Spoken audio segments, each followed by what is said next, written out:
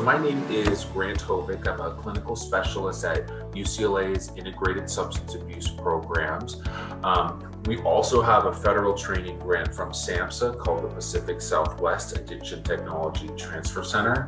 At UCLA ISAP, we do a lot of research around substance use disorders and co-occurring disorders and treatment interventions.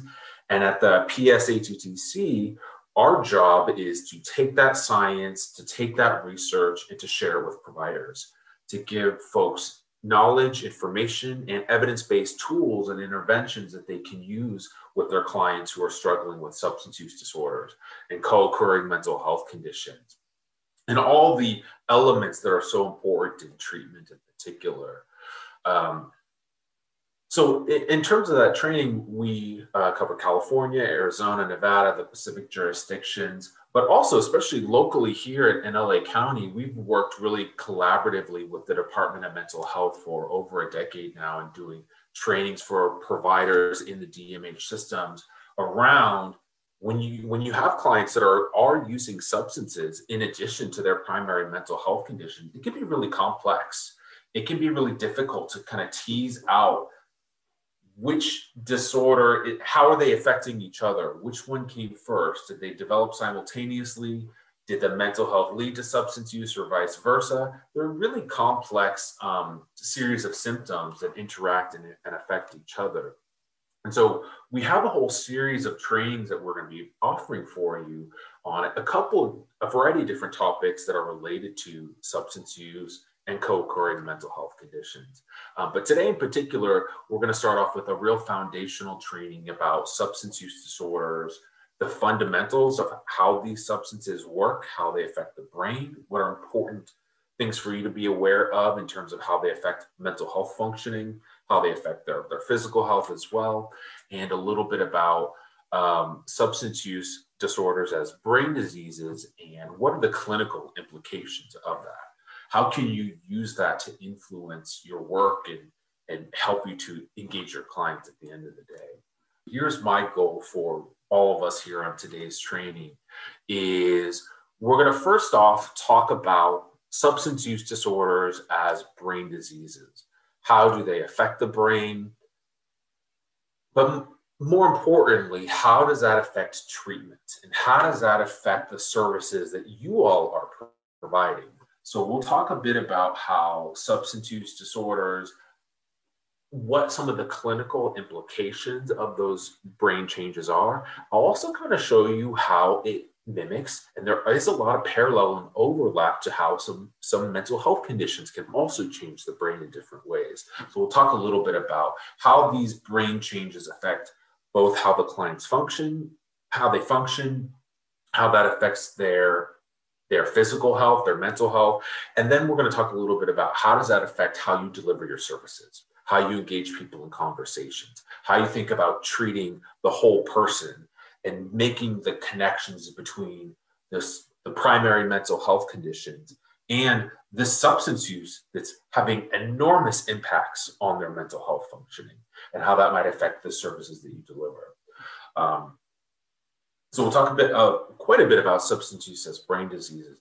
Then we're going to talk about just the main category of substances, how they work, just the key fundamentals, how opioids work, how does alcohol work, how does it affect the brain and the body.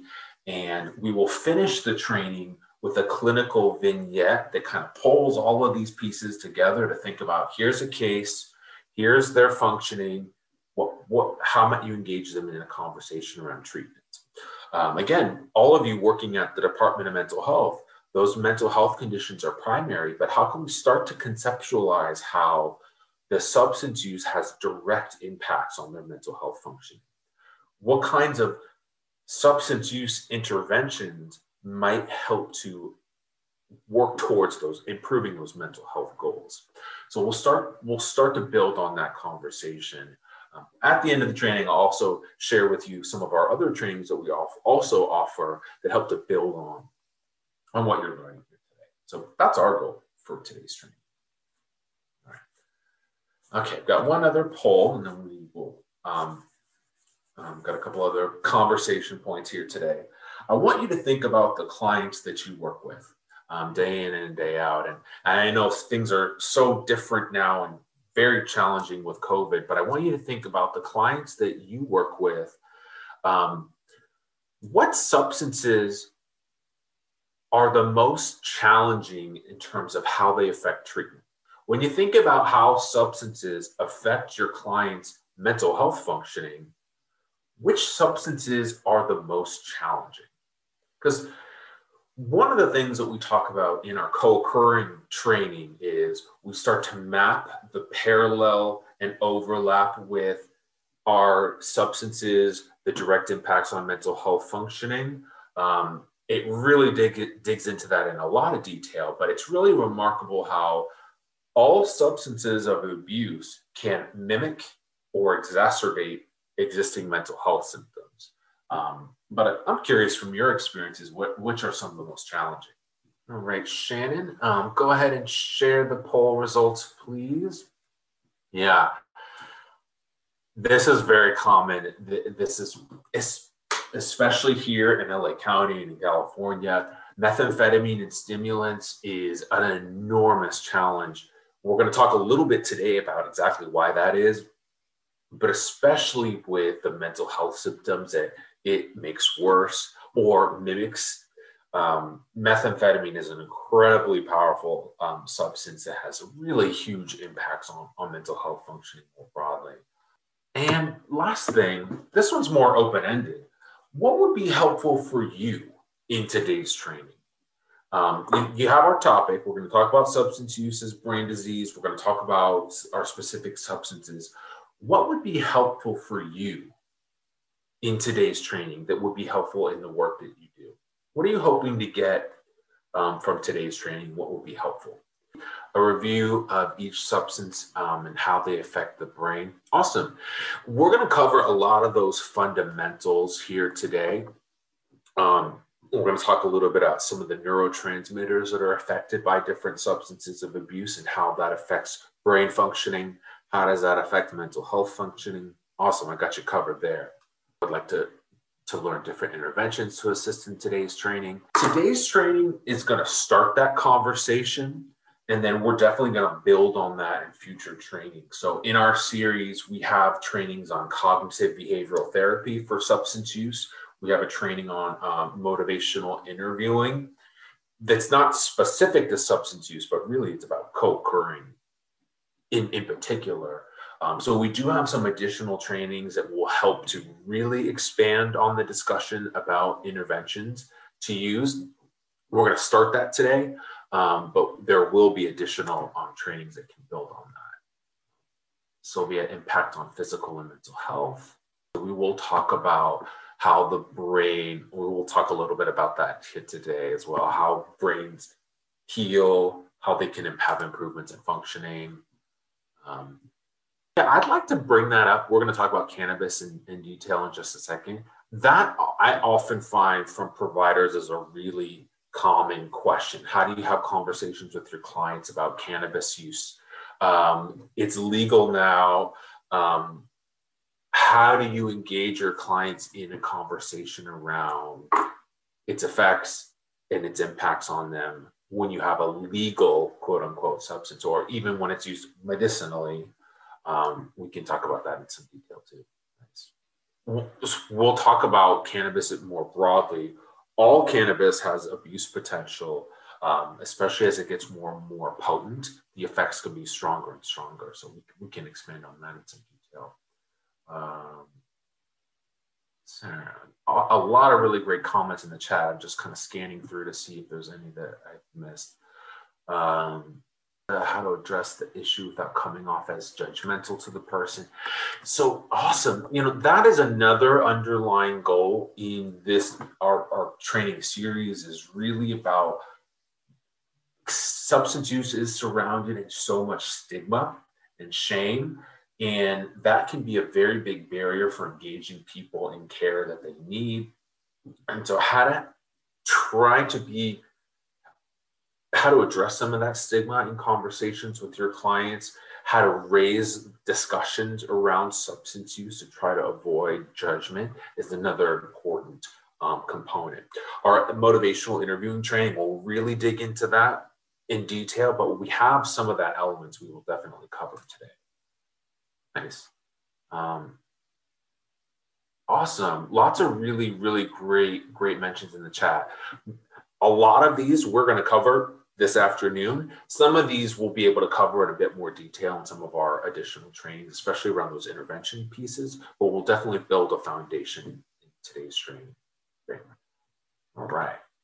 So the issue around stigma and judgment is a good segue for what we are going to talk a little bit about next, because one of our goals in this training and more broadly is to try to understand what are substance use disorders, because historically and honestly to this day, many people think that substance use disorders, addiction, these are moral problems. These are bad people who make bad choices.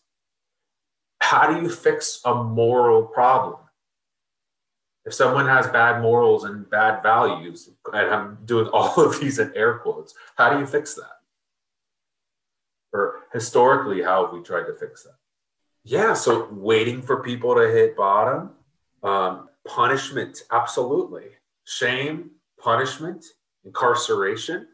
But if you try to punish your way out of a medical condition that has biological and social and community and environmental effects, that doesn't solve a medical condition. It doesn't fix a medical condition, because addiction is not a moral failing. These are not bad people. But addiction is like other chronic diseases. There are biological components to addiction. There are social components. There are environmental components as well. And you can't fix those through incarceration and punishment here.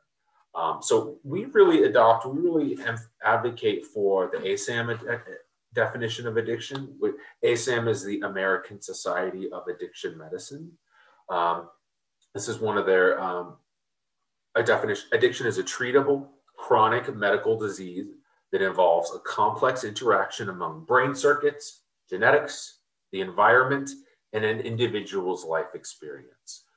People with addiction, with substance use problems, engage in behaviors that can become compulsive and often continue despite the harmful consequences.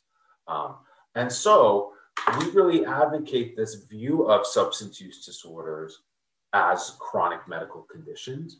And I would argue it's a lot more similar to other chronic medical conditions than it is dissimilar, than it is different. When we think about chronic diseases like diabetes or hypertension, I would argue there's a lot more in common, where there are biological components, there are genetic components, but there's also family involvement. There's the neighborhoods where people live, all of those social determinants of health, environmental, sociological components to this. So addiction is a brain disease, yes, but it's not just a brain disease. There's also a lot of other factors that contribute to it. I just want to share one brief article that came out in the late 90s that really kind of emphasizes, really started to try to change people's minds about what addiction is, how people develop addictions, and how do you fix it? How do you treat it? And what we really advocate is a public health treatment is a much more effective approach than shame, incarceration, and punishment. The other thing about it is this can be a little bit controversial sometimes. Not everybody accepts that this neurobiological framework, because sometimes this can challenge people's values of self-determination and personal responsibility. We're not making excuses for people's behaviors or some negative consequences that substance use disorders can lead to. But I would argue, and what we're going to present coming up next, is the science is really clear that there are significant structural and functional changes that happen in the brain that contribute to substance use disorders. There's genetic predispositions that put some people at risk for developing addiction. Other people have protective factors. But then there's also environmental factors, where people grow up, the families that they grow up in, that can either be a protective or a risk factor for developing addiction. And so that's really what we're gonna talk about next. But first off, why do people start using substances in the first place? What are some of the reasons that your clients use substances? To cope with stress. I'm seeing trauma multiple times in the chat box. Absolutely. Substances are a very common coping mechanisms that people with extensive trauma histories use to survive, to get through the day, to help manage some of their mental health symptoms that are untreated or undertreated. Yeah, absolutely. There's many, trauma's coming up so many times in the chat box there. But also peer pressure too, like Maria is mentioning in the chat. There's social factors as well. When substance use is very common in the neighborhoods where people live, or in schools where they grow up in, or in family environments, their peers can play a big role. And curiosity too. For as long as human beings have been around, human beings have sought ways to alter their thinking and alter their perceptions of the world. So I would argue broadly boils down to two main categories: to feel good, curiosity, experimentation, social pressures, and like many of you are mentioning, and I would argue is a lot more common, is to feel better. There are functional reasons that people use substances: to manage mental health symptoms, to numb emotional pain, to deal with stressors. And I would argue, especially in community mental health settings, this tends to be the more common reason that people use in the first place. And clinically, and thinking about treatment, it's really important to try to figure out what these reasons are in the first place. Because if we don't help them find alternative ways of getting their needs met, their likelihood of success in overall recovery is going to be impacted. It's really important to try to figure out what these reasons are. Absolutely. And in addition to this is really significant, and this has major impacts. In addition to this, substances also feel very good. And there's really profound reasons for that in the first place. So we're going to highlight in this next section here the substance use as a brain disease. We're going to talk about how use can lead to compulsive behavior, continued use despite the consequences. These are some of our hallmarks of substance use disorder. And in just a second, I'll show you some of the structural and functional changes that happen in the brain. Because initially, there are choices that are made to start or to begin experimentation or curiosity in substance use in the beginning. Then there are behavioral learning processes that reinforce the substance use. We'll talk more about that in our CBT training, that behavioral learning that contributes to repetition and repeated behaviors. But then eventually, the brain changes itself. The structural and functional changes that compels a person to continue to use despite the negative consequences that it might cause for them. So we're going to highlight that here. What parts of the brain do substances affect? What brain regions do substances affect? The prefrontal cortex, absolutely. And we're going to spend a lot of time on that one. Yeah, the hippocampus as well, where memory consolidation happens, absolutely. Absolutely, the amygdala, the limbic system, You're kind of on to me. It was a trick question. It was one of those D, like all of the above. It's pretty much the whole darn thing. Now, different substances will affect different regions to different degrees and to different extents. But in a nutshell, it's a lot of it. There's a lot of effects on our sensations. And again, those are also substance specific. Some, especially like our hallucinogens, for example, have more direct impacts on like the sensory strip or the thalamus, which is involved with the integration of the sensory inputs. But then there are all drugs of abuse have some commonalities. Part of those commonalities are its effects on the prefrontal cortex and the reward pathway, which is the amygdala and the limbic system in particular. And especially our depressants, especially alcohol and opioids, they can also affect coordination, balance, motor movement as well. Absolutely. So you guys you're onto my trick there. We'll dig into those in more detail. And different substances will have different neurotransmitters that are involved. I know you've heard all of these before. What we're going to spend a little bit more time on in this particular section is talking about dopamine specifically. Dopamine is a really important neurotransmitter in the reward pathway. Now, dopamine does all kinds of things in different parts of the brain, but we're going to kind of focus in on the reward pathway, the amygdala, the limbic system, and its connections to the prefrontal cortex in particular. And I'll show you a video in just a second. But they can also involve serotonin, involved with memory and mood, regulation of sleep, norepinephrine and energy, GABA, inhibitory neurotransmitter, glutamate, an excitatory neurotransmitter. And you'll see a lot more of these. But first off, I want to show you a quick video that is something that I know you know already, but I like to illustrate it because it's a good example of a video that you could use to educate your clients and to show them how these processes work. So I'm going to show you one quick video about how dopamine normally works in our brain, in all of us every day. Our brains are finely tuned machines. Inside, cells called neurons are constantly communicating to shape how we think, feel, and act. Let's eavesdrop on their conversation. These are the ends of two neurons. The one on the right sends a message, and the one on the left receives it.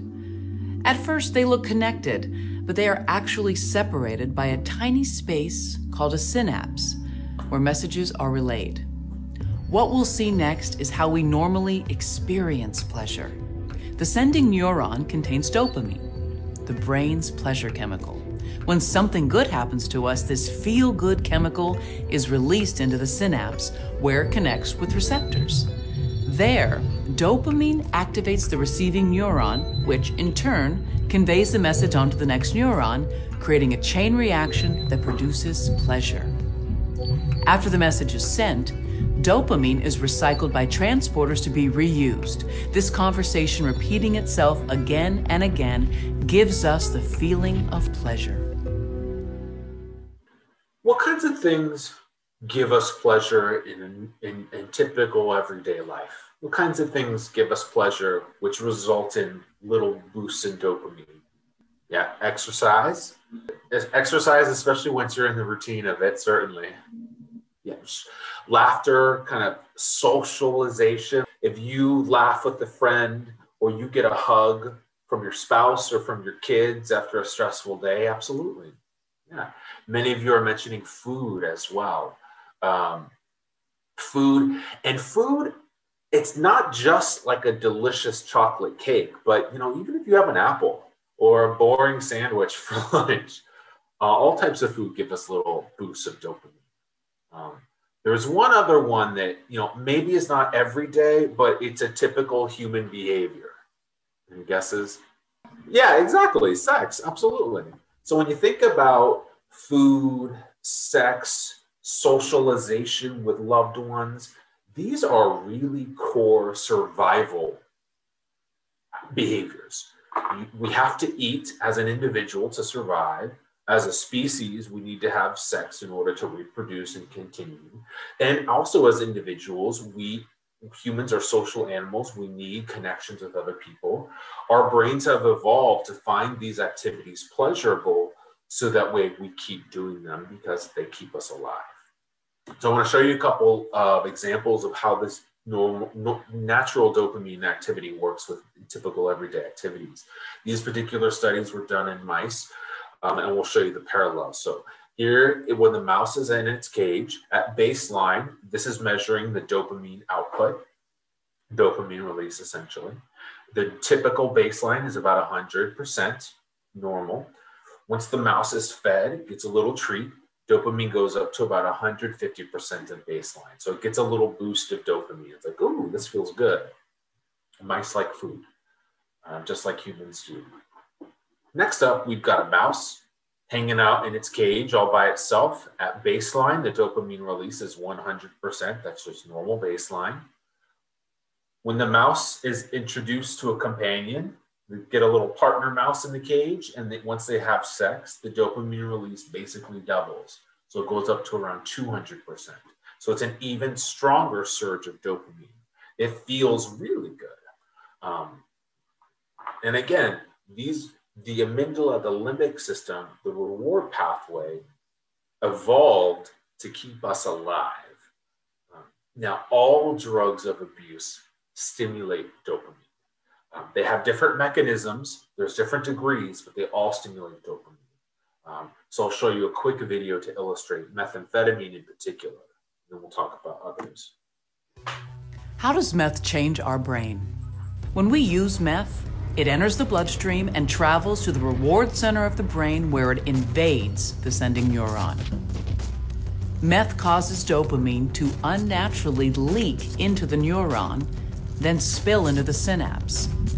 Making matters worse, meth blocks the transporters, which recycle dopamine back into the sending neuron. This keeps levels abnormally high, overstimulating our brains. We feel a powerful wave of pleasure. The rush can last 8 to 12 hours from just one dose. So in this example, methamphetamine breaks down the vesicles that hold dopamine in the presynaptic neuron. That causes dopamine higher levels to be released into the synapse.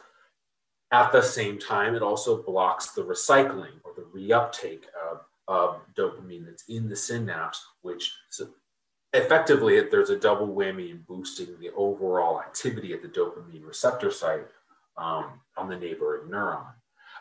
And different substances have different mechanisms, but all drugs of abuse boost dopamine in particular. So here we're going back to our mice friends. When the mice are administered alcohol or ethanol, the dopamine release at its peak is about 200% of baseline. If we're talking about administration of nicotine, at its peak, it's about 225% of baseline. For cocaine, at its peak, it's about 350% of baseline. And for methamphetamine, at its peak, it's about 1,300%. So really a massive surge of dopamine. And now people often ask about opioids. Opioids, it depends on the specific type. For like heroin, for example, that doesn't have fentanyl in it, it's somewhere along the lines of cocaine in particular, but that is different for different types of opioids. And I'll show you one other slide connected to that. But one thing that you'll notice, each of these slides has a little pink line at 200%. This is the dopamine release of sex. So alcohol already releases about as much dopamine as sex. Nicotine releases more. Cocaine releases a lot more. And methamphetamine releases a huge amount more. It's hard to put words around it. 1,300%. It's a massive release of dopamine. But as all of you are aware, our brains aren't designed for this. Our brains like stability. They like homeostasis. And one thing to acknowledge about these mice is that these mice are all drug naive, and they're different mice in each example. In other words, these mice haven't been out partying. This is the first time they're getting these drugs. After repeated dosages, our brains start to adapt because, again, homeostasis is important. They will create less dopamine. The dopamine receptors will become less sensitive. Some of the dopamine receptors retract into the neurons so they can't get turned on at all. There's different mechanisms for downregulation, but the net activity ultimately after repeated use is there is less dopamine than when the person starts out. So initially, at the very beginning, you get these massive surges of dopamine that feel amazing. Over time, you get significantly less dopamine than baseline. And because these signals are so powerful, they're more powerful than natural activities that give pleasure, like sex, for example, which has a lot of clinical implications that we're going to talk about next. Any questions on this? First question in the chat, is there a medication that is a blocker for meth like they have for opioids? Unfortunately, no. There are no FDA-approved medications that are effective for methamphetamine use disorders. Researchers have been looking for decades to try to find a medication that was helpful for not just methamphetamine, but cocaine and other stimulants too. Unfortunately, there's nothing that is currently showing efficacy, but it is a very, very active area of ongoing research. This is a good plug for, I think we're doing 2 trainings on medication-assisted treatment for alcohol and opioid use disorders that will dig into those in more detail. That's a great question. So initially, people continue to use because it feels very pleasurable. And because substances act on this life or death survival part of our brain, once people develop cravings for substances and their brains start to change, it's not just a casual, like, maybe I'll get high today. It starts to feel like life or death. If you've ever gone, all day without eating and, sometimes you get kind of hangry, sometimes it feels like you're going to pass out, or you get really angry and upset until you eat something.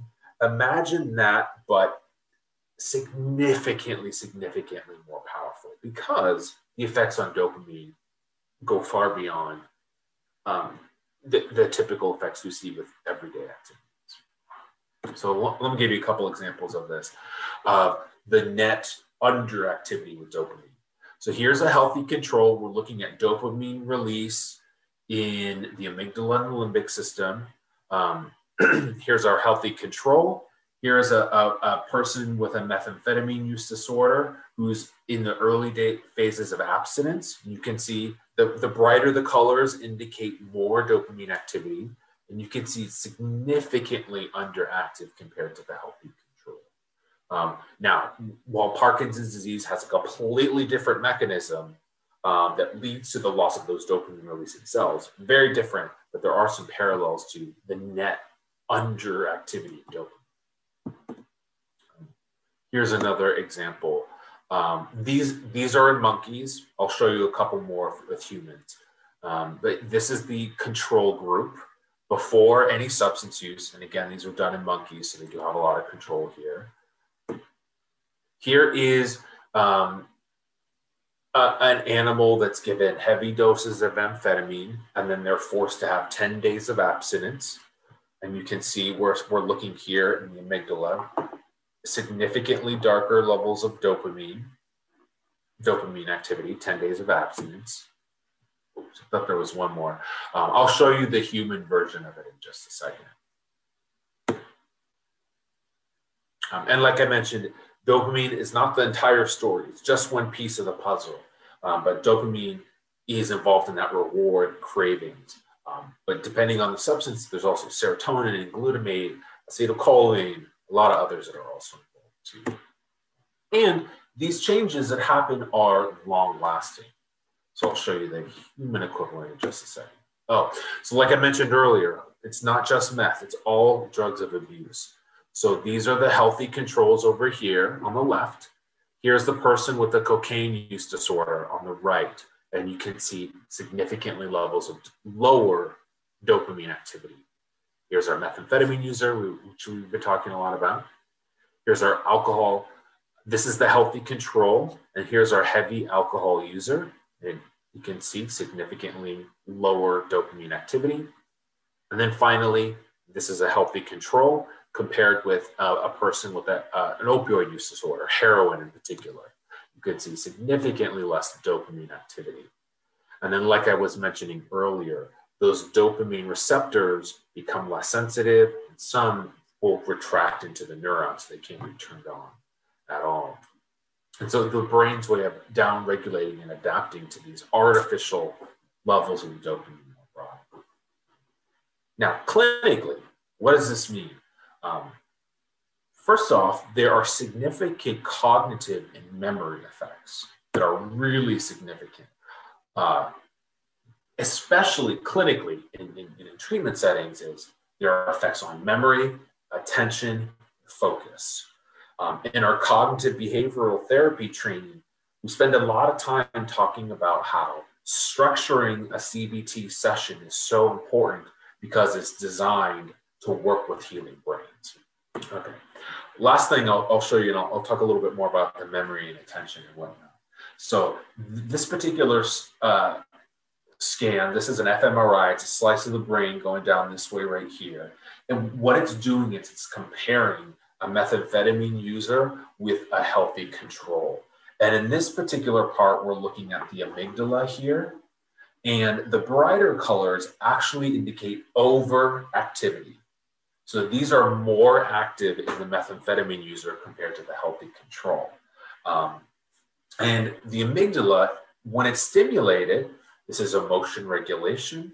Our fight or flight response is also activated by the amygdala. With substance use, this is activated when people are exposed to triggers. And you can see it's significantly overactive compared to the healthy control. I like to think about this part of the brain as like the gas pedal in your car. It is go, go, go. It's activated to either fight or flee or freeze. And then in our stimulant users, this is where cravings get activated. So it's pedal to the metal. Now, typically, our prefrontal cortex is supposed to inhibit some of those signals. It's supposed to say, I know you have a craving right now, but you've been sober for 30 days and you should hang in there. How about you call your sponsor or you call your counselor because you're having a tough day? Or remember all those coping skills your counselor told you? Do those. The prefrontal cortex is involved with inhibition and long-term planning and thought processing about executive function. However, in our stimulant users, and this is true for other drugs of abuse also, it's significantly underactive. The darker the color is indicating underactivity compared to the healthy control. And this is an fMRI slice of the brain going down this way. So this is right behind your eyeballs. I like to think about this part of the brain as the brakes. It slows things down, trying to think ahead. What are the pros and cons, and what are the consequences of my behavior? What are my coping skills that I should be using? And the brakes aren't working as well. You've got pedal to the metal, go, go, go. Brakes that normally help you slow you down and think ahead aren't working quite so well. So what impacts might this have on your clients and their function? Yeah, have you ever had, they react very quickly without thinking through. Absolutely. And what are some examples of how that might look either in session or in their life? Sometimes it helps to explain how sometimes they can get frustrated very easily. If they get into arguments with other clients in a treatment setting, why they might get frustrated with their treatment providers, their doctors who aren't listening to them. When they feel like the staff is disrespecting me, they go off pretty easily. Mm-hmm. It also helps us to understand how relapse is so common. Why not use it And staying sober is so difficult because the brain has changed in a way to set them up for failure because they're very easily triggered. And the part that helps them to think ahead about how to stay sober doesn't work quite as effectively. So without support, without structure, without peers, without all the important elements of treatment to help to counteract this, it helps to explain why relapse is so common and why people don't just snap out of addiction. It takes a lot of support, a lot of collaboration. I also, this is helpful to explain to clients so they understand the importance of being engaged in treatment and why relapse is so common. I also think it's sometimes helpful for providers when it sometimes feels frustrating that your clients are making the same mistakes over and over and over again. As a provider, sometimes that can be very frustrating. When it seems like, we've talked about this, but they're still making the same mistakes again and again and again. They're not doing it to frustrate you. Their brains are healing. Their brains are not working in the same way as they would if they didn't have a substance use disorder. So sometimes that can help a little bit when providers get frustrated too. So there's good news. How much does the brain heal? There's good news. And there were some old brain images. I think it was like SPECT scans that showed holes in the brain. And, people used to say meth ate holes in your brain. The good news is that that's not true. And the brain does have a remarkable ability to have improvements in functioning. And that down regulation can be reversed to an extent and with certain caveats. So I want to show you that piece here. So these are monkeys, and again, I'll show you humans in just a second.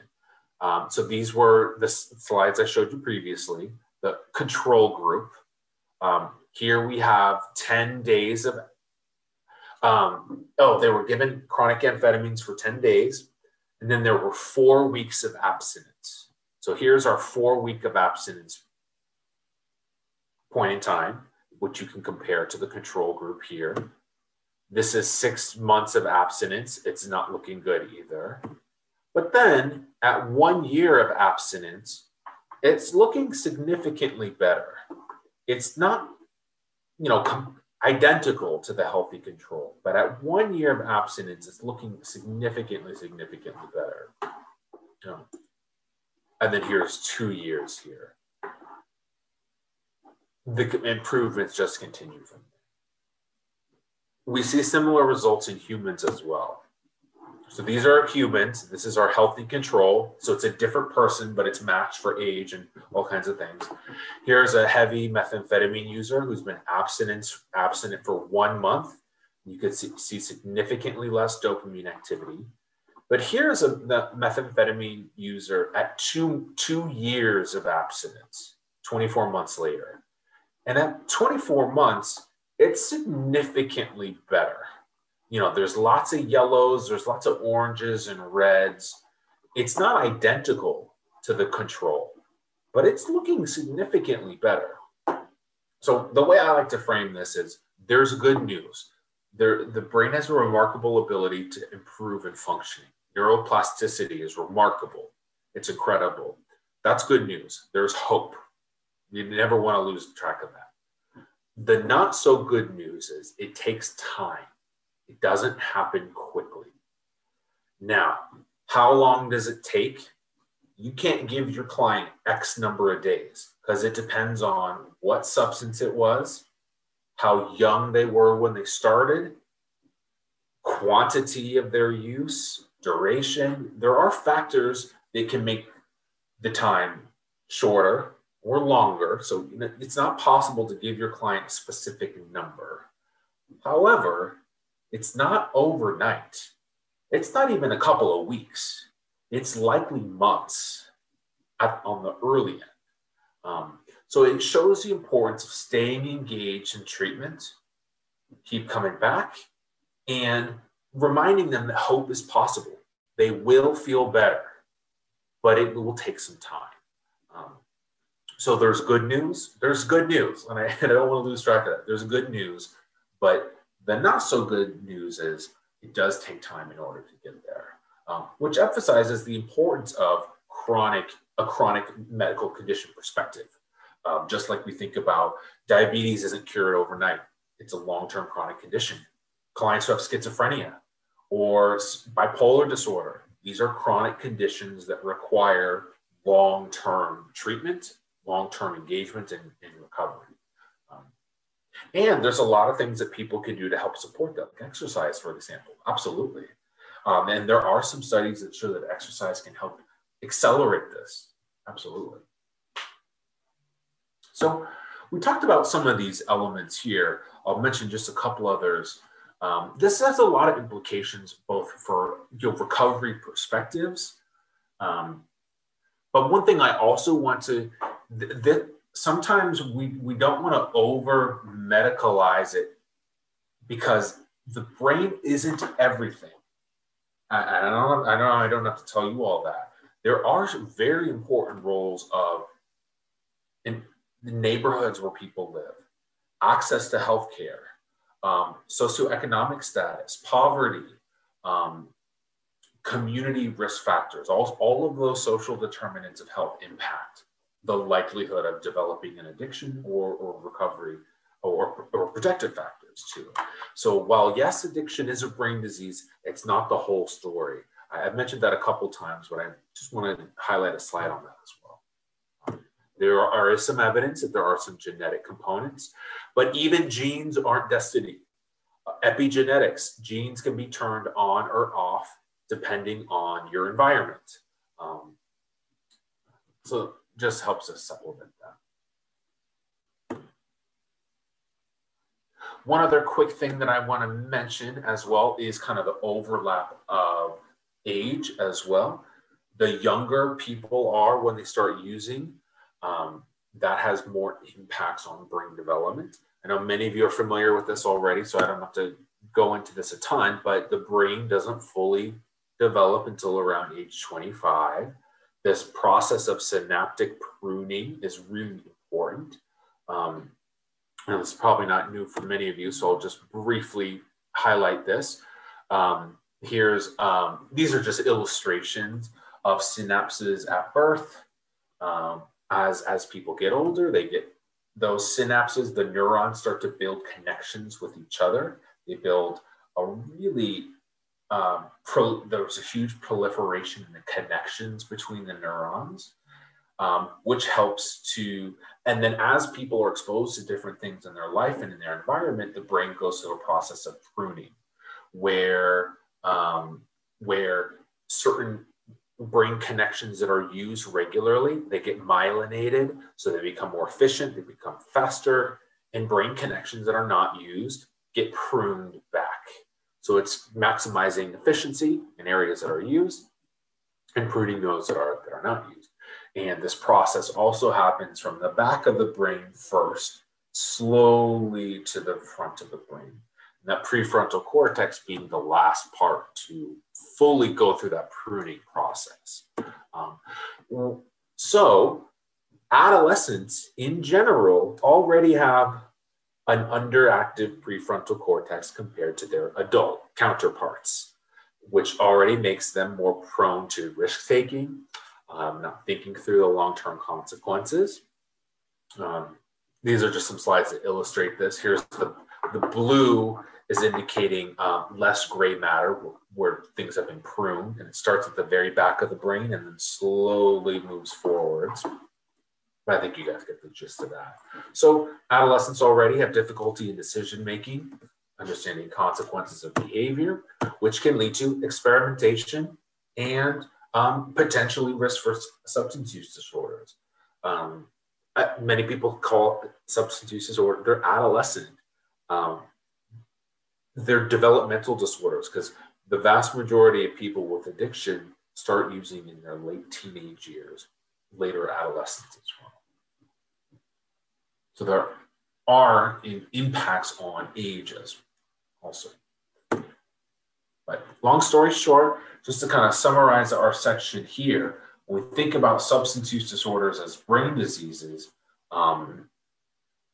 there's a lot of parallels when we think about how we manage other chronic conditions like diabetes. There are no cures for diabetes or asthma, but there are treatments that are effective, but they require long-term recovery or frameworks. And just like substance use disorders, things like diabetes, hypertension have genetic factors, behavioral factors as well, and effective treatments to it. But one thing I also want to acknowledge that sometimes people think about substance use disorders a little bit differently is in the realm of relapse. Behavior change is hard in general. I mean, we're not too far away from New Year's resolutions, which sometimes are a wake-up call of how sustaining behavior change is hard. And substance use is not all that different from other chronic conditions. So these are some studies that were taking a look at other chronic conditions that have relapse and symptoms. How often do people relapse or have a recurrence of symptoms? Anywhere between 30 to 70% when you look at things like high blood pressure or asthma or diabetes. Substance use disorders they're not all that dissimilar, around 40 to 60%. So they're like many other chronic conditions, people have relapse and symptoms. But what's really important is how having a recovery perspective that relapse is an opportunity to learn from mistakes and try to find new ways of adapting, of coping and managing environmental stressors and triggers, which we'll talk a lot more about in just a second. And at the end of it, just like other chronic conditions, they need complex problems, often need multifaceted solutions. So there are behavioral therapies. Counseling is really important. The work of social workers and psychologists and counselors. Some people also need medications, whether that's medications to manage their co-occurring mental health conditions or medications for alcohol or opioid use disorders can be helpful for some people. And then we also have to think about the chronic medical conditions that often co-occur.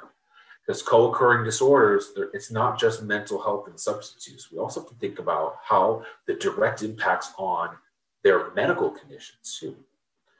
And community, building community support, developing peers, relationships are also really important. So when we think about what treatment looks like, there's biological factors, there's social, spiritual factors too, finding purpose, and psychological and mental health factors. All of these are really central to when we think about what does recovery look like for folks. But there is hope. There's hope at the end of the day. And the longer periods of abstinence that folks have, the more likely they are to be in long-term recovery. Extended abstinence is predictive of sustained recovery. The odds of remaining abstinent rise if a person has been abstinent for 1 to 3 years. And after 3 years, they remain high and stable. So recovery is possible. There is hope. All right. Last couple things here. Medications can be really valuable parts of treatment. But behavior change is really important for sustaining the benefit. Treatment effects usually don't last long after treatment stops, which means people have to find ways to be engaged in recovery long-term. And so ongoing support, monitoring, involvement in community and peers is also really important. I know peers are really important at DMH. We got a lot of parallels that we can work with together. Okay.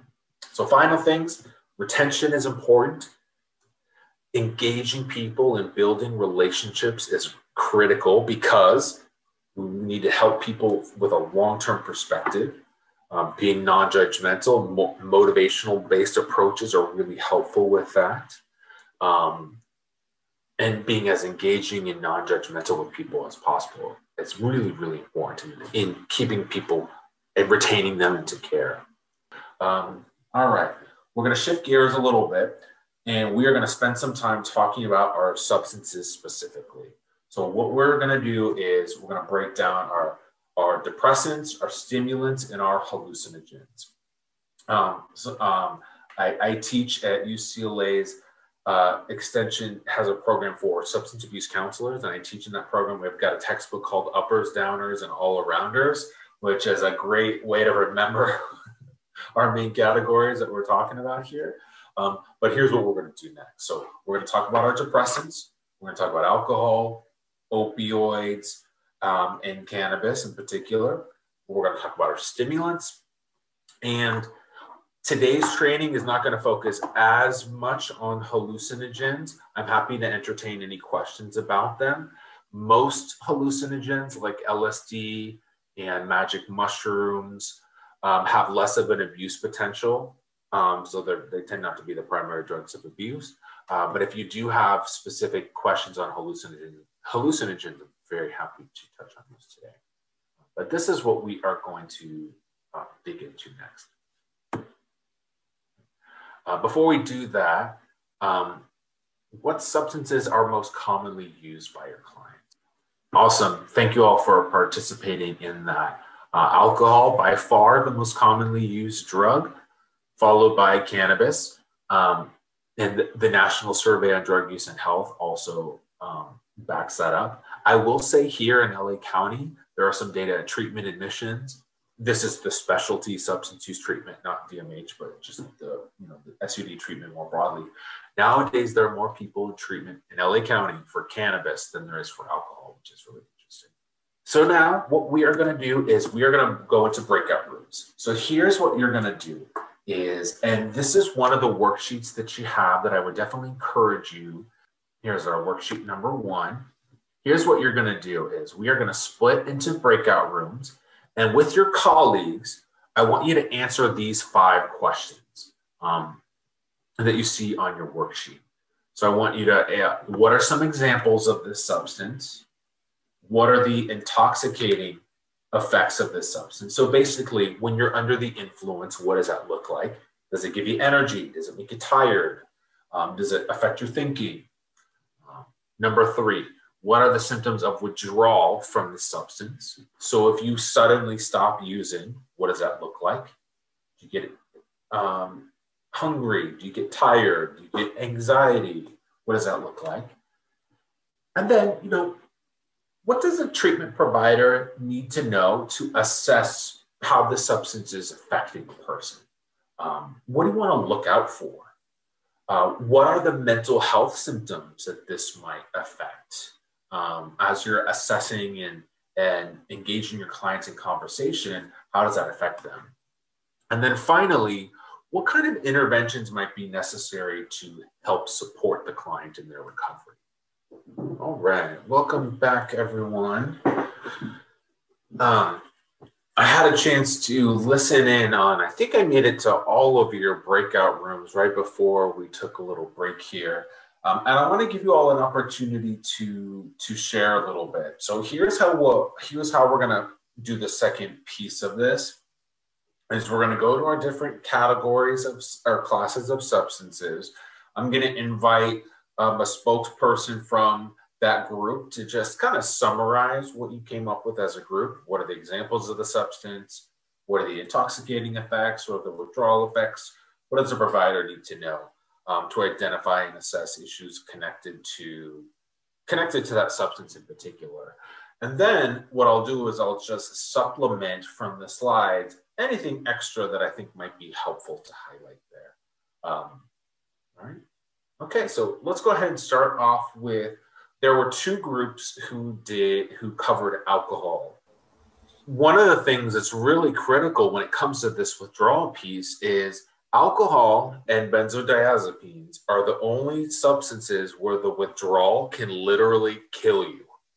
Where if you have a heavy drinker, it's important for them to get a medical evaluation for withdrawal management. People call it detox, but I prefer to call it withdrawal management. detox is really a misnomer. You're not detoxifying anything. It's with the process of safely withdrawing from the medication, because you can have a seizure, you can have delirium tremens, and you can lose your life. So it's really important. And those long-term effects are also very, very significant. Arguably, alcohol is one of the more toxic substances on the body. So there's a cardiovascular disease like high blood pressure, type 2 diabetes, and there are a bazillion cancers that are associated with heavy drinking. The mouth, the tongue, the esophagus, breast cancer, colon cancer, liver cancer. There's many significant physical health effects related with it. Trying to figure out what are some of the reasons that people are drinking in the first place, especially with alcohol. We see a lot of co-occurrence with anxiety disorders. Alcohol is really effective at temporarily reducing people's anxiety. It helps people to cope and to manage better temporarily. Oftentimes that anxiety ends up getting worse, but trying to figure out what are their reasons for using it in the first place. So here's what I'm going to do. You have a whole bunch of slides related on alcohol. I'm not going to read through every slide word for word. We covered a lot of the fundamentals. I'll summarize what I think we need to add to it, and then we're going to move on. But I just want to make sure that you're aware that you do have all of these slides and all of these details. But if I read every single word, you'd be really bored. So acutely, alcohol is a sedative. It can slow down your reaction time, which is why it's unsafe to drive. Impaired coordination, sedation, can make you fall asleep, and reduces anxiety, at least in the short term.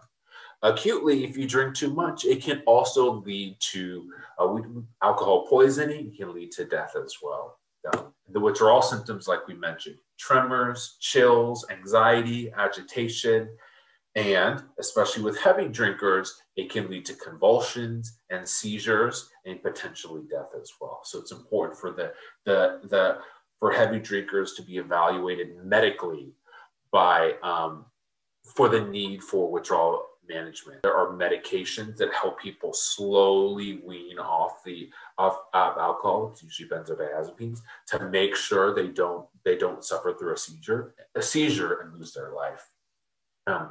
Although we're not going to cover it today, there are FDA-approved medications that can also be used in the treatment for alcohol use disorders. One of them being Vivitrol. I know DMH is very invested in increasing access to the Vivitrol shot, very effective for alcohol use disorders. We'll cover that in our medication-assisted treatment training in particular, but I also wanted to kind of mention it.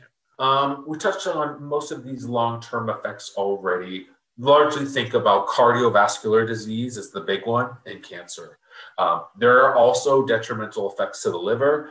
Typically, that takes very prolonged drinking. It's usually decades of very heavy drinking that can cause that scarring of the liver or cirrhosis. But once it reaches a certain point, that scarring is permanent. People need liver transplants.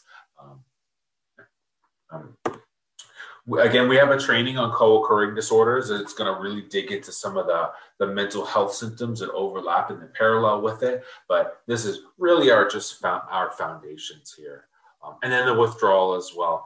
For many people, withdrawal becomes a big factor in why they continue to use. They're not even enjoying it anymore. They're just trying to get through the day and to cope. And especially in your setting, in your treatment settings, many people self-medicate with alcohol. They use it to cope with emotional pain, to cope with stress, to cope with anxiety, to feel less depressed, to feel less hopeless. And so trying to find out clinically what are the reasons that people are using in the first place are really important, because they're going to have to find alternative ways to get those needs met. Just to answer your question in the chat, anecdotally, I'm hearing quite frequently that during COVID, people are drinking a lot more. I don't have any data to support that just yet, but I have a feeling we're going to be learning and studying this period for a long time, because anecdotally, I'm definitely hearing a lot of people consuming more alcohol during COVID, which is it's not surprising. It's challenging. All right. Let's move on to our next group, our two groups who discussed opioids. Yeah, so just to kind of summarize what we talked about here, opioids, we're especially hearing a lot about it. You might hear different terms. There are technical differences between it. And when we talk about what are some examples of it, opiates, if you want to get technical, they are derived directly from the opium poppy plant itself. So these are things like morphine and codeine. Opioid is a broader term for any substance that binds to the opioid receptor site. So our bodies have opioid receptors all throughout the whole body. It is the part of the body that has the highest concentration is the addiction center of the brain, the amygdala and the limbic system, has the highest concentration of opioid receptor sites because our body naturally releases endogenous opioids at various times. Not only if you might injure yourself, but also when you experience pleasure as well. But opioids really is the broader term here. And opioids includes everything. It includes heroin. It includes all of the prescription pain medications like Vicodin and OxyContin, and all of those synthetic derivatives of it. And opioids can be used, every route of administration is covered. It can be used intravenously, it can be smoked, especially heroin. It can be used intranasally or insufflated through the nose, orally in tablets, for example, intrarectally. It runs the gamut here. And transdermally as well through the skin. One opioid that you're very likely to hear a lot about is fentanyl. Fentanyl is a synthetic opioid. It's about 1,000 times more potent than morphine. And we're starting to see fentanyl in many different recreational drugs. So people are buying heroin, for example, and it's laced with fentanyl. We're also seeing stimulants get laced with fentanyl, like cocaine and methamphetamine. And so this is leading to significant overdose deaths.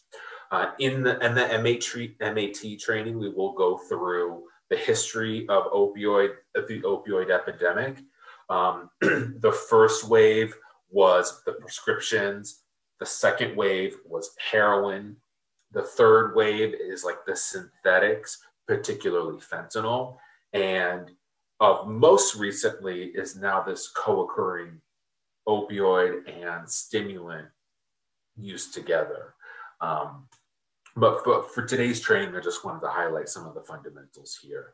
Opioids, whether it's heroin or OxyContin, they work exactly the same in the body. They're very powerful pain relievers. And when I say pain, it's both physical pain and emotional pain as well. They're very potent at helping people to feel better. So acutely, I've heard people describe it as almost like a warm blanket is covering them and they feel like everything is going to be okay.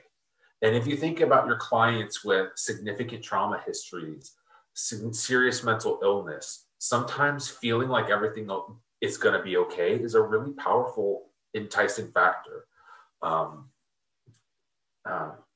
Euphoria, sedation. The thing about opioids is there's also a lot of opioid receptors in the brainstem, which controls our breathing and our heart rate. So one of the concerns with opioids is the risk of overdose. If you take too much, you mix different opioids types together, you mix opioids with other depressants like alcohol or benzodiazepines, there's a synergistic effect. It can lead to overdose and death. However, there is an overdose reversing medication called naloxone that can be life-saving. Again, we'll talk about that more in our medication-assisted treatment training in and of itself, but there are medications that can help with that. Long-term, there aren't many physiological long-term negative effects of opioids. they're largely connected to route of administration. So a lot of these that you see on the screen are connected to injection drug use, for example, like HIV infection, hepatitis C, bacterial infection in the heart. It's called endocarditis. Well, these are largely connected to injection drug use.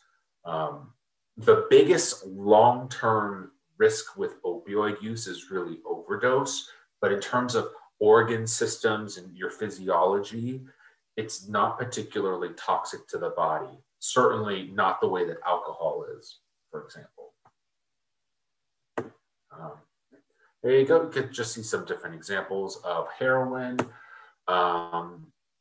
Depending on the typical pattern of use with opioids is people start to go into withdrawal because the blood levels drop. The withdrawal is incredibly unpleasant. Everything hurts. You're in pain, nausea, vomiting, diarrhea, really unpleasant. Opioid withdrawal, people will do anything to feel better. Sometimes they describe it as getting sick.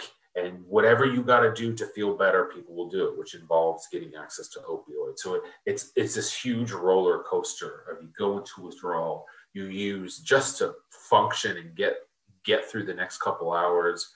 Then the blood levels drop, you go into withdrawal again. It ends up being this huge roller coaster. And avoiding withdrawal is a very powerful driving force. That people will do whatever it takes not to get sick, because when you're in opioid withdrawal, it's really, really incredibly unpleasant. The withdrawal symptoms, the severity and the length depends on what type of opioid. Some opioids are shorter acting, like heroin. You typically get withdrawal symptoms in a day or next couple of days, and then they subside over a period of days. But you can have some lingering symptoms for weeks or months. Longer acting opioids, the withdrawal is more protracted. But while opioid withdrawal is rarely lethal, it won't kill you in most cases unless you have severe medical conditions. However, it's incredibly, incredibly painful and unpleasant. I think we talked about most of this. Overdoses happen when people either the opioid that they're using is stronger than they thought, which is happening more and more with fentanyl. Fentanyl is laced in various opioid products, and that can lead to overdose. Or the other biggest causes is mixing different opioids together, or mixing different types of depressants together. Opioids, benzodiazepines, opioids, alcohol. Those are the most common factors that lead to overdose. All right. They're just like with alcohol. Some people can benefit from withdrawal management from opioids as well, which helps them to slowly taper off the opioid to reduce some of the withdrawal symptoms. There are also FDA-approved medications that are very effective for opioid use disorders. Naltrexone as well, which is an opioid blocker. It blocks the effects of opioids for people that who are already opioid-free. And then there are agonists and partial agonists like methadone and buprenorphine. They function by preventing the withdrawal symptoms and reducing cravings, which basically they work by helping people to function so they can access treatment. They can access the behavioral health resources. They can do the work of treatment in and of itself. And they are life-saving medications as well. Again, our MAT training goes into a lot more detail around opioids in particular, but these are really sort of the fundamental components. Just briefly, going to talk about sedatives. I actually probably should have done this earlier.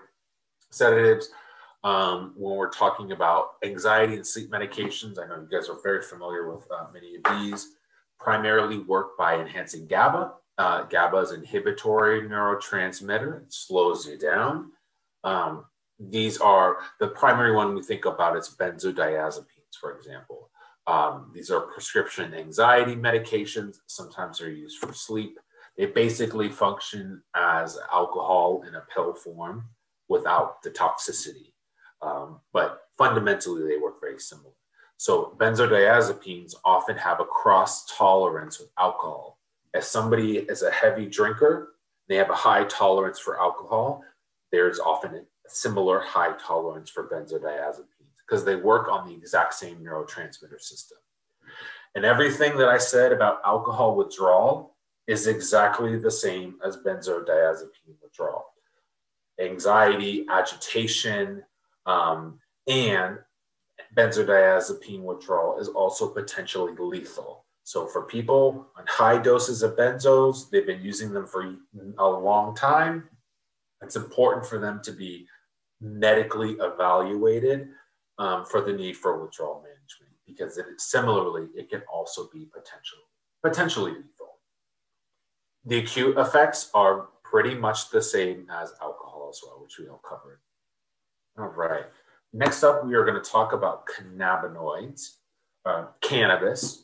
And I just want to kind of bounce off of what you were mentioning about triggers. One of the things that we cover in the cognitive behavioral therapy for substance use are worksheets that you can use to explore what the client's triggers are. So because of classical conditioning, there's a variety of things that get paired with substance use over time.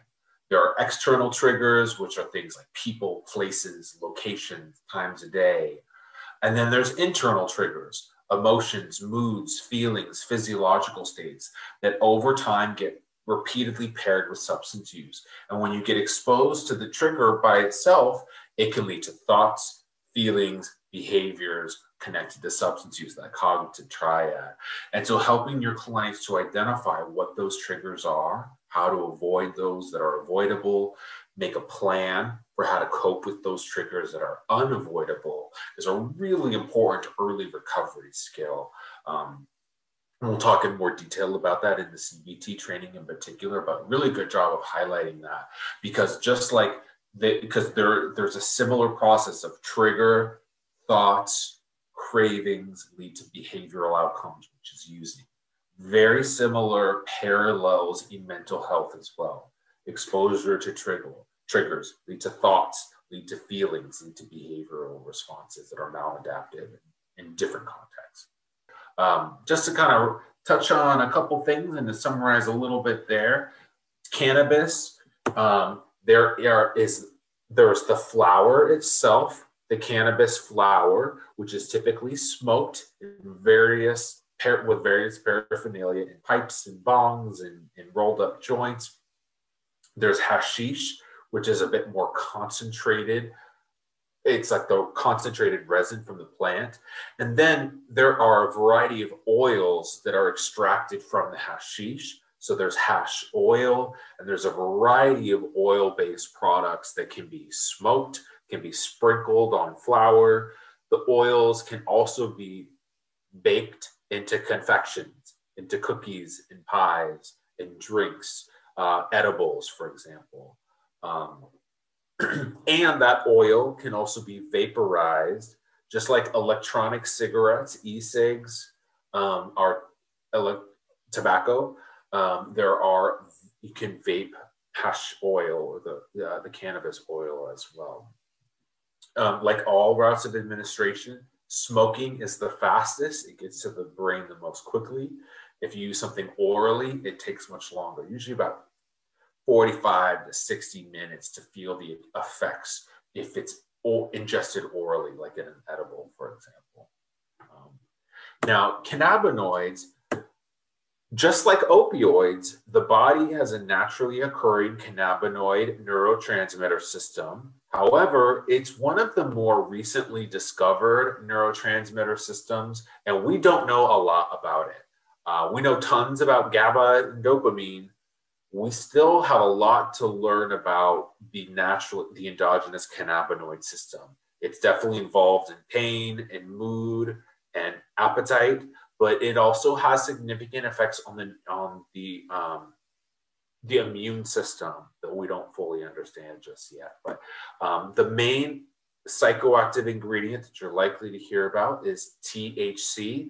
It's delta 9 tetrahydrocannabinol. It's the primary psychoactive ingredient. It causes the euphoria, the high. And that activates and releases dopamine as well. There are lots of other cannabinoids, but this is the main one that is responsible for the psychoactive effects, the euphoria causing effects.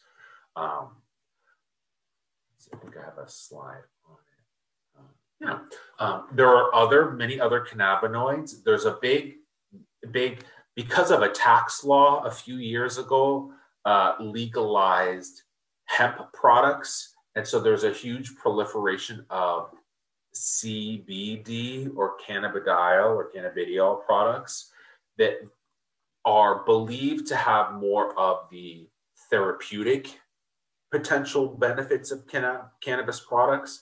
It seems to be responsible for the seizure reducing properties, the pain relieving properties as well. And it doesn't have the same psychoactive effects. It's more sedating, but it doesn't have the euphoria causing pleasure of it. Let me show you a little video to illustrate some of these. This video is a simplification, but it's another example of a video that you could use to also help to educate your clients. So it's broken down simple enough that can be useful in those contexts. So and it's fun. So we'll watch that one briefly. For centuries, humans have been using substances to alter their state of mind, from caffeine, cigarettes, and alcohol to more extreme drugs. But as the most commonly used illicit drug in North America, where does marijuana fit in, and how exactly does it affect your brain? First, we need to understand how the brain functions. Your neurons are the cells that process information in the brain. By releasing chemicals called neurotransmitters from the axon of one neuron to the dendrite of another, they change the electrical charge of the receiving neuron, consequently exciting or inhibiting it. If excited, the signal is passed on. Though it sounds simple, these signals work together and the effect is quickly compounded into complex configurations within milliseconds, flushing over the entire brain. This is what happens every single time you think, breathe, or move. So what's going on inside your brain when you're smoking marijuana? Well, unlike alcohol, which contains molecules nothing like those in our body, cannabis contains molecules that resemble those produced in our very own brains, cannabinoids. Though naturally these cannabinoids circulate in much lower quantities compared to the large influx imposed by smoking. Specifically, the chemical tetrahydrocannabinol, or THC, resembles a natural transmitter called anandamide. These cannabinoids are specialized neurotransmitters released by neurons having just fired. Neurons temporarily become unresponsive after firing to prevent them from overreacting or being too dominant. This allows your brain to function in a calm and controlled manner, but cannabinoids interrupt this approach in some parts of the brain. Instead, they remove the refractory period of neurons that are already active and cause your thoughts, imagination, and perception to utterly magnify itself. This means once you begin your train of thought, it becomes the most significant and profound thing ever. You can't see the big picture or even recall your last epiphany because you're caught up in the momentum of a particular idea, and your neurons keep firing until a new idea takes hold and you go off on a new tangent. These cannabinoids also affect the levels of dopamine and norepinephrine in your brain, often leading to a sense of euphoria, relaxation, pain modulation, and general enhancement of an experience, though sometimes causing anxiety. Furthermore, there are cannabinoid receptors in areas controlling short-term memory, learning, coordination, movement control, and higher cognitive functions. In addition to some of what he was mentioning about the refractory period, it also affects parts of the amygdala that are basically, if you're in a novel situation, you're experiencing something for the first time, part of the amygdala is responsible for figuring out, is this something I need to be afraid of? Or is this something interesting and curiosity provoking? And cannabis artificially activates that part that is like, wow, this is really new. I've never experienced this before. And instead of so it sparks kind of curiosity. And by artificially stimulating that, mundane, boring, or regular things can all of a sudden seem really profound. and really like cartoons are like, this is the coolest thing that I've ever seen. But if you artificially activate that over and over and over again, it's the body homeostasis happens, like the body starts to reduce some of those effects. So that way, if you stop using cannabis, things can just feel boring. Even if you're in a genuinely novel, interesting situation or life experience, it just starts to feel dull and uninteresting. So there is this amotivational syndrome that can happen over a period of time in protracted use.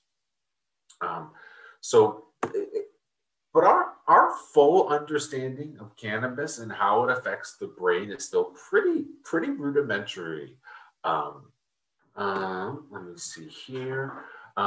This kind of connects to, yes, I promise I'll touch on this.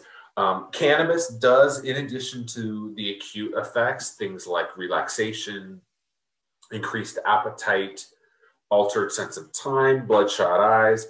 There are significant, I'll touch on the cognitive effects in just a second. Sometimes, one thing that sometimes surprises people is cannabis can cause significant cardiovascular effects as well. One of the main ones is blood pressure. While cannabis is generally sedating, there is this paradoxical increase in heart rate and increase in blood pressure. So if you have clients who have significant cardiovascular disease, this can increase the risk for a heart attack. But especially clinically, one thing that can be of significance is cognitive effects. Effects on memory, attention, and focus are big ones here. And these are pretty profound. And there's been studies that have been done of adults who use cannabis, heavy cannabis users. There's very significant effects on cognitions, memory, attention, and focus. But what's really interesting, however, is so this particular research study, there were 63 current heavy cannabis users and then a 72 control group. After the heavy cannabis users went through 7 days of supervised abstinence, they made sure they hadn't used any cannabis for 7 days. All of those cognitive effects went away. Their memory came right back. Attention, focus, memory, all of it bounced right back. And there were no differences between the cannabis group and the control group. So what that indicated was these cognitive deficits in adults appear to be reversible and they're not permanent. So that's good news. I think I have a study a little bit later that shows this is not as certain with adolescents. There are some studies that show when people start using cannabis in their teenage years, some of these cognitive deficits can be longer lasting. We don't know if they are permanent, but they do appear to be much longer lasting. So, in terms of low risk, the older a person, the more you can delay cannabis use, the better. Cannabis use in adulthood appears to be less risky than cannabis use in adolescence. Withdrawal. A couple of you had mentioned withdrawal symptoms also. For a long time, people didn't think that cannabis withdrawal was a significant experience, that there wasn't much to it. And I think that was a product of cannabis in the 70s and the 80s is very, very different than the cannabis today. For decades, cultivators have grown the flower to be stronger and more potent, and people have also switched to more potent cannabis products like the oils and the hash oils and whatnot. So nowadays, for heavy cannabis users, there can be pretty significant withdrawal symptoms.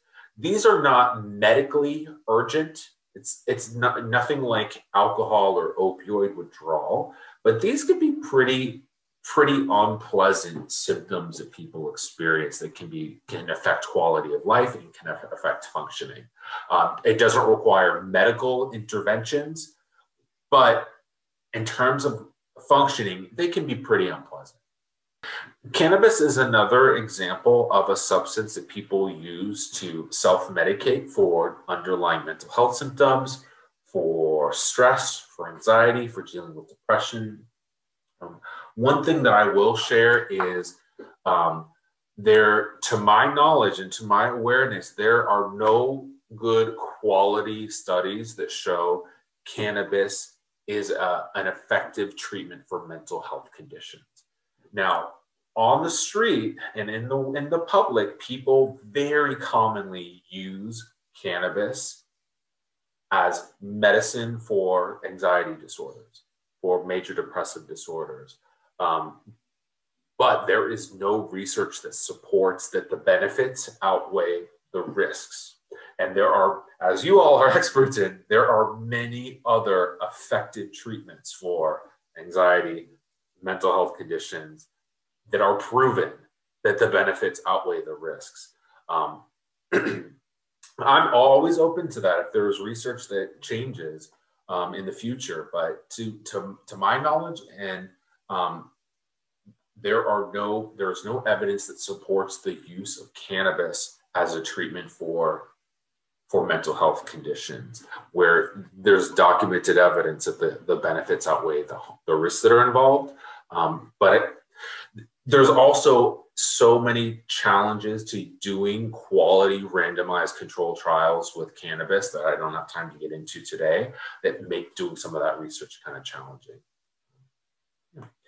One thing that providers often ask about is like, how do you have conversations with your clients around cannabis? Because the clients will say it's a legal substance, or they use it medicinally as well. And one thing that I often kind of remind them of is that there are other substances that are legal that also have risks that are involved. And the main one is alcohol, for example. Alcohol, it's a legal drug that many people use, but there are also risks involved with alcohol. There's risk if you drive under the influence. There are risks to your physical health, and there are risks to your mental health as well. So as with all substances, it can be helpful to engage in a conversation around what are the pros and cons. What are some of the reasons that you use cannabis? What does it help you with? To try to find out, are there functional reasons in the first place? And then you always want to follow that up with, well, what's not so good about it?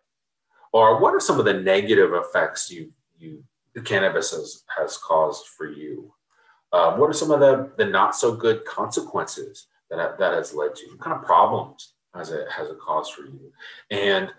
But I would also acknowledge that just like alcohol, not all cannabis use is necessarily a problem, just like not all alcohol use is a problem.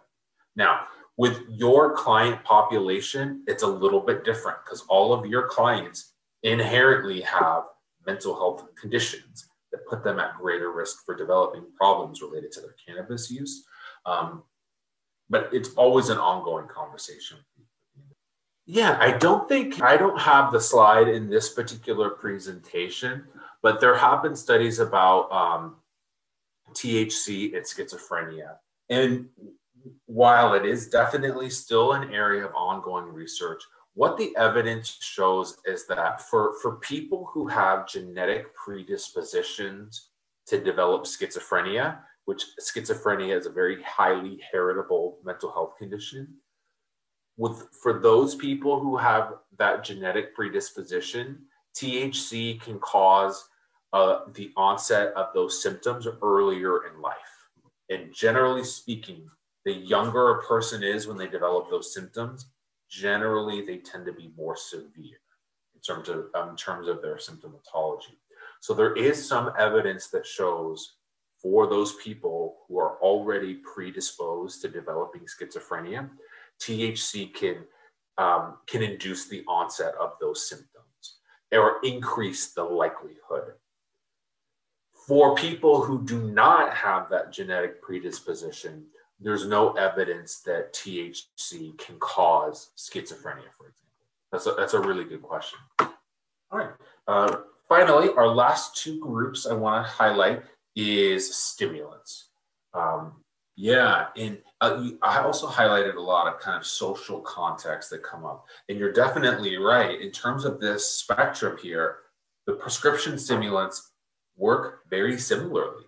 Adderall, Ritalin isn't technically a stimulant, but it functions pharmacologically very, very similar. Absolutely. So the thing about stimulants is the effects are extremely similar. The difference is the potency, the duration of action, and how, I mean, in potency, I mean how strong are they, and the strength of them. But the acute effects are very, very similar. So we'll talk really briefly about methamphetamine. Methamphetamine, as we highlighted earlier, is one of the most potent. It's the strongest and it lasts the longest. Methamphetamine can last between 8 to 12 hours. And it's simply a chemical cousin of other types of stimulants. And there's many different, we call them amphetamine type stimulants. But methamphetamine, especially clinically, is probably the most important to be aware of. It's the strongest and it lasts the longest. So it has a big bang for your buck.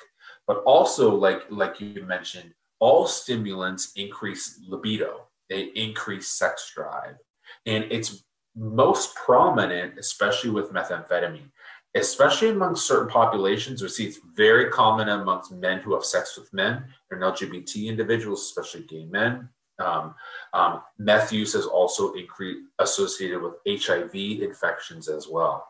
Your libido is through the roof, inhibition dramatically reduced, so you're much less likely to use safer sex practices, you engage in situations that put yourself at risk, especially if you're injecting it. That also increases likelihood for HIV infection. And methamphetamine especially causes a very significant rush, and again, it lasts much longer. The acute effects, lots of energy, decreased fatigue, loss of appetite, euphoria, you feel really good. It can also lead to high blood pressure, rapid heart rate.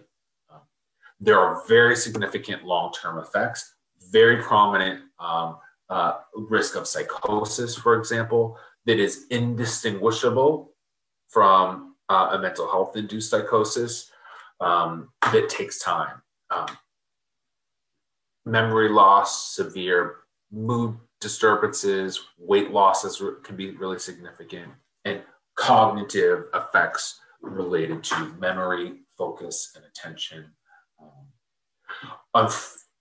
Unfortunately, there are no FDA-approved medications that are effective in treating stimulant use disorders in particular, unfortunately. Cocaine, the effects are similar, but it's much weaker. It's much less potent. And the half-life, the duration of action is much, much shorter as well. It's really only an hour or two is the typical half-life. So there tends to be more kind of, while the typical pattern with methamphetamine use is often kind of days of use at a time, these really extended binges, generally speaking, cocaine is largely used in acute settings, evenings, party settings, and at night for duration of hours, overnight, for example. But because it doesn't last as long, it's not usually like the multi-day type of binge that we see more with methamphetamine. We talked about muscle already. Short duration, quick hit. The acute effects are actually very similar, but they're just not quite as potent. So irritability, anxiety, paranoid thinking can also happen too, higher blood pressure. You can see that as well. Long term, although quite not as common, it can also lead to symptoms that mimic psychosis as well, although not quite as common as with methamphetamine. For the sake of time, I'm going to acknowledge that you have a couple slides on the prescription stimulants, but we're going to skip over these because I want to make sure we have an opportunity to do our wrap-up case vignette here. The prescription stimulants pharmacologically work very similar. They're just much less potent. They don't last quite as long. And the dosages are when they're used for the treatment of ADHD, for example, they're much, much lower than recreational dosages that people typically use. And I don't think I have a slide on here, but I'll just kind of acknowledge this piece here. There are studies that show for children who have ADHD, if they receive treatment for that ADHD, which often involves medications, it actually reduces the likelihood of developing an addiction in adulthood. When children with ADHD do not receive treatment, there's data that shows they're more likely to develop an addiction in adulthood. So again, we don't have a slide on that, but I wanted to kind of mention that. One of the main kind of medical risks related to stimulants is cardiovascular, high blood pressure, rapid heart rate. These are the main kind of mental health or the physical health symptoms to be mindful of. Anxiety or stimulants acutely can also cause symptoms that look like anxiety. We've talked a lot about psychosis, but anxiety also can be increased as well. And then the withdrawal is the opposite. So depression is common, lethargy, loss of pleasure and activities, and hedonia is very common in the withdrawal from stimulants. Like really extreme fatigue, loss of motivation, and really significant appetite too. All right, awesome. Lastly is tobacco. Tobacco, I know you're also all acutely aware, our mental health clients disproportionately use tobacco compared to the general population. Also significant in our substance use treatment settings as well. Tobacco has, I also don't have to tell you this, really enormous physical health consequences too.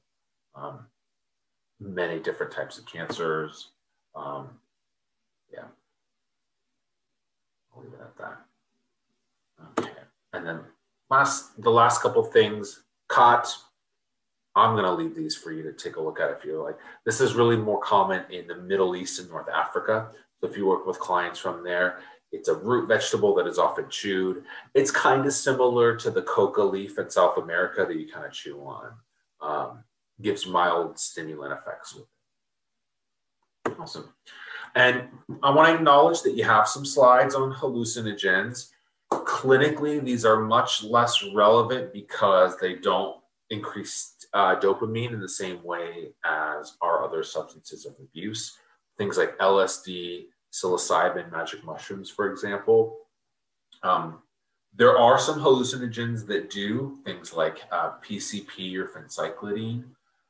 There are dissociative anesthetics that can cause those effects.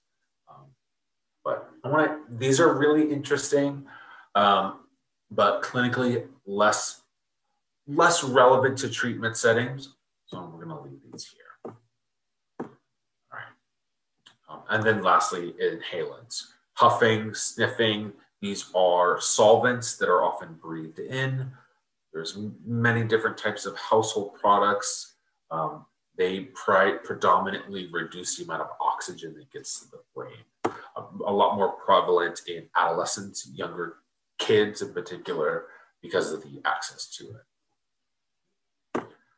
Okay, so we talked about a lot. I want to wrap up just talking a little bit in generalities, thinking about treatment, thinking about engaging people into care. We're going to wrap up with a couple other just staging conceptualizations here. Like I said at the beginning, we have additional trainings on more specific interventions, ways of engaging people in treatment processes, but I want to talk just more broad generalities. So while you're working with your clients, they have mental health diagnoses that are their primary treatment goals. But when they're also using substances, it's really important to kind of figure out what is the connection between those two. Are they using substances to manage their mental health symptoms? And if not, why are they using those substances in the first place? And then it's important to kind of figure out where are they in their level of readiness. So people often say, meet the client where they're at. And I'm always like, what does that mean? Unless you were driving to their house to physically meet them where they're at. Like, what does that, what that means is assessing their awareness of the need to change and basically their readiness for the need to change. And people can have different stages of change or different levels of readiness for their mental health treatment as they are for their substance use. So you might work with clients who are very willing to talk to you about their anxiety and their depression, but they're not willing to stop using cannabis. They're not willing to stop drinking. And it's important to try to gauge where they are. So we call this staging or assessing their level of readiness, where they are in that process. How many of you have heard of the stages of change before? Yeah, a number of you, that Prochaska and DiClemente. It helps to kind of conceptualize in a behavioral change process, where are they? Well, I'll show you kind of a simplified kind of version of this. There's pre-contemplation, contemplation, determination, action. Many of you have heard of this before. It's basically figuring where are they and what strategies can you engage them with. So one thing, I'm not going to read through every single element on these slides, but we want to try to figure out where are they. So for a client in pre-contemplation, they're meaning they are unwilling to make a change, or they're unaware of the need for change. They're like, I don't have a drinking problem, everything's fine, or I don't want to talk about it. The goal there, the focus, the clinical focus is to raise awareness of how their substance use might be impacting their mental health conditions, especially in our DMH context. What other aspects of life are important to them? Trying to, if they really want to get their kids back, how can I connect how their drinking might impact their ability to get their kids back? If all the client wants to do is get housing, that's their goal. That's their number one priority.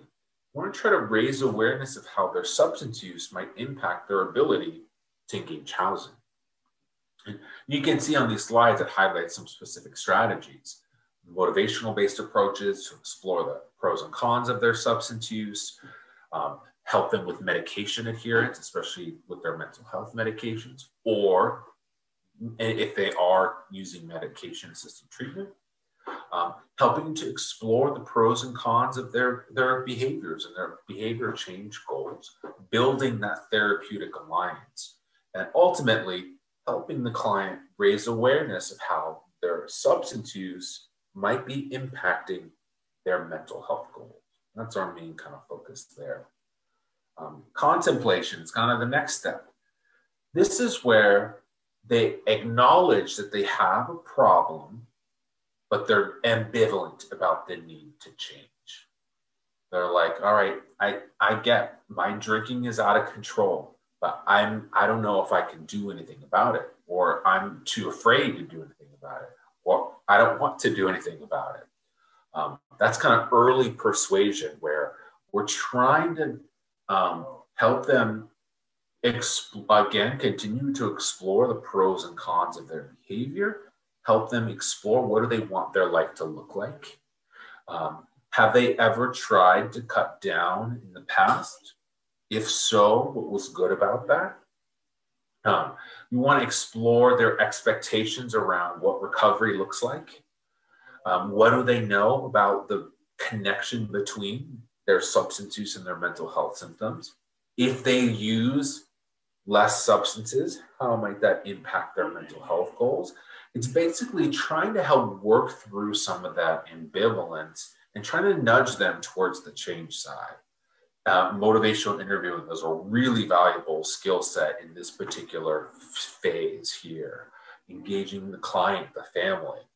Um, um, and then preparation. This is kind of where the client acknowledges they have a problem and they want to do something about it. This is a matter of trying to come up with, well, what is the step-by-step process of how to get there? What are those SMART goals? The small, achievable, realistic stepping stones that can help them work through and work towards those larger goals. This might be coming up with a plan to cut down, or a plan to slowly reduce their use. Identify barriers that might get in the way. Identifying what their triggers are, how to avoid them, what kind of social supports do they need. Another big area here is helping the client see how relapses in their mental health symptoms can lead to relapses in their substance use. So taking their mental health medications is essential in their substance use goals, and vice versa. Relapse in substance use often causes relapse in the mental health symptoms as well. So it's preparation, helping them to figure out how are they going to accomplish their goals and what are those series of steps to help them to get there. And again, I'm not going to read every word on the slide, but I just want to highlight you have access to all of these. What are the clinical focuses, and what may be some of the strategies that you use to help you in that phase. And then active treatment itself. In the DMH context, this is really thinking about what are those substance use interventions to help them accomplish their mental health goals in particular. This is also where group sessions and cognitive behavioral therapy, this is the active treatment phase in and of itself. This might be something that's provided directly on site or in collaboration with the substance use treatment system as well. And then finally, relapse prevention. In our CBT training, we'll talk a lot more about relapse prevention, so I'm not going to dig into here, but it's just kind of the awareness that for many people, relapse is part of the process. And how you think about relapse and how you use it as a learning opportunity is what's most important. Relapse isn't the end of the journey. It's a learning experience. How can you learn from that? How can you reframe how you think about relapse? So this kind of staging is really a matter of identifying what is the level of readiness to make these changes happen and adjusting your strategies to align with where they are in the change process. And for many, many clients, it starts out at that pre-contemplation. I don't have a problem. It's not that big of a deal. And helping to raise that awareness. These are often kind of really the foundational building blocks.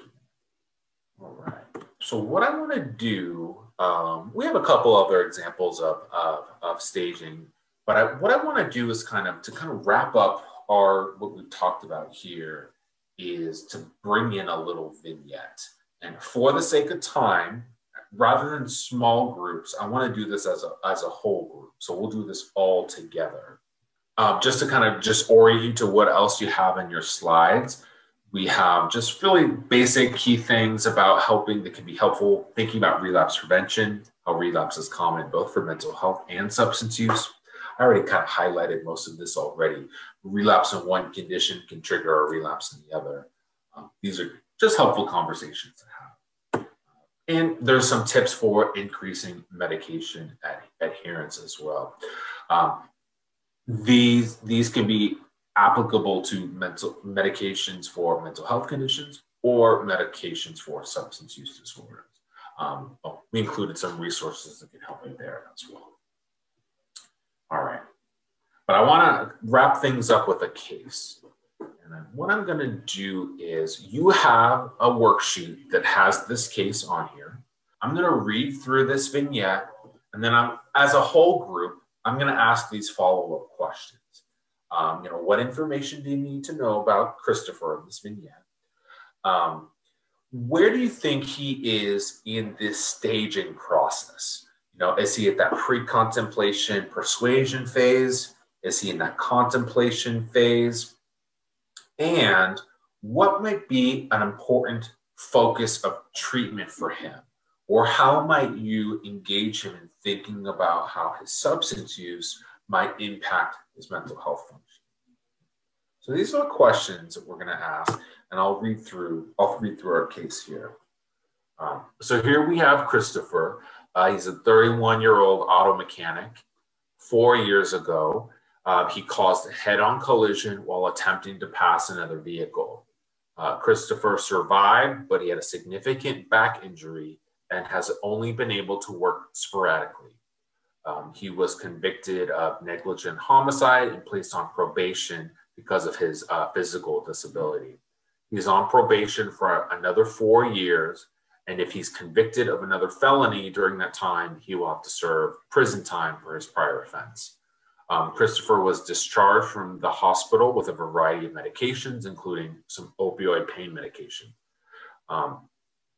He started feeling he could not face the day without the pain medication, and he needs to drink a little to help him sleep.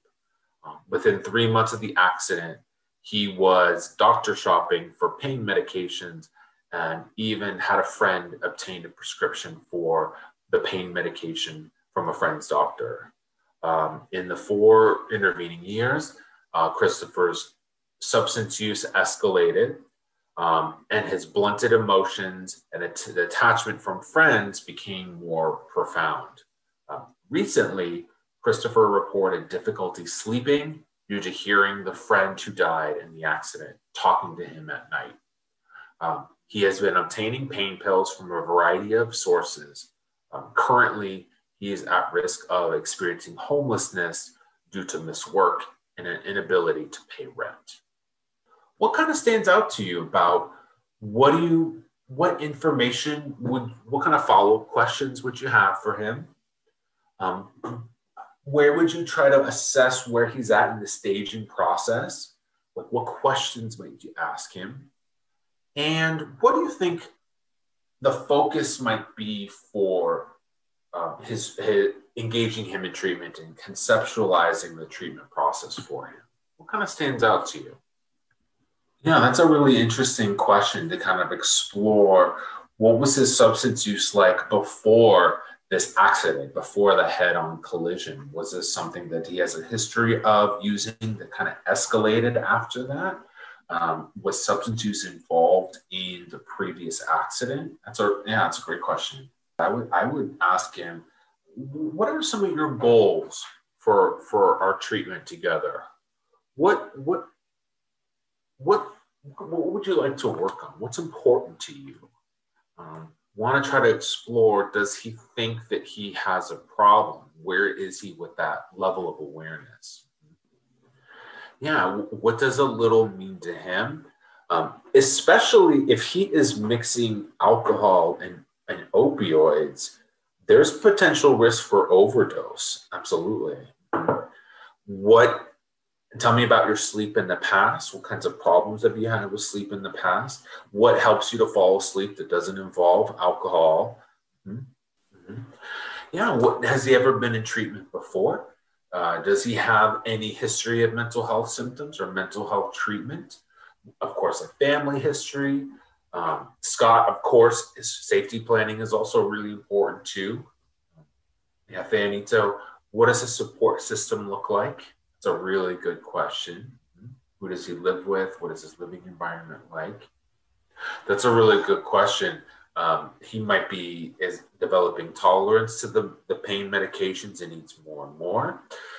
Is his increasing pain medication use, is it connected to some of these, his difficulty sleeping, or the voices that he's starting to hear more recently of the friend who died in the accident? Mm-hmm. Yeah, I think a thorough assessment of his physical health is going to be really important. And Does he need to see a pain management specialist who might be able to work with him on ways of reducing some of his physical pain that he's experiencing? Are the mental health symptoms, is he using substances to cope and to manage those mental health symptoms? Certainly seems like it, but really kind of exploring his level of awareness of that connection. Yeah, helping him learn some good sleep hygiene and learning him alternative ways to help him get to sleep. Absolutely. If there was something else that could help him sleep, would he consider reducing his alcohol use? Great question, Delia. Nice. Yeah, I like that kind of thinking at strengths that are there, resiliency that are there, that might be there as well, can all absolutely be a motivator. What's bringing him into treatment in the first place? Absolutely. Exploring all of those as well can also help gain some insight into his level of awareness, can gain some insight into the staging of where he's at, can also inform what kind of interventions might you want to try to engage him with. Awesome. And if he does need some help with his opioid use, there are also some medications that can be really helpful for that as well. That's a topic for a future training, but it's another tool in the tool chest that might be helpful for him in this context. So unfortunately, I am out of time for today. So thank you all so much for joining us today. You have a good rest of your afternoon and a good weekend.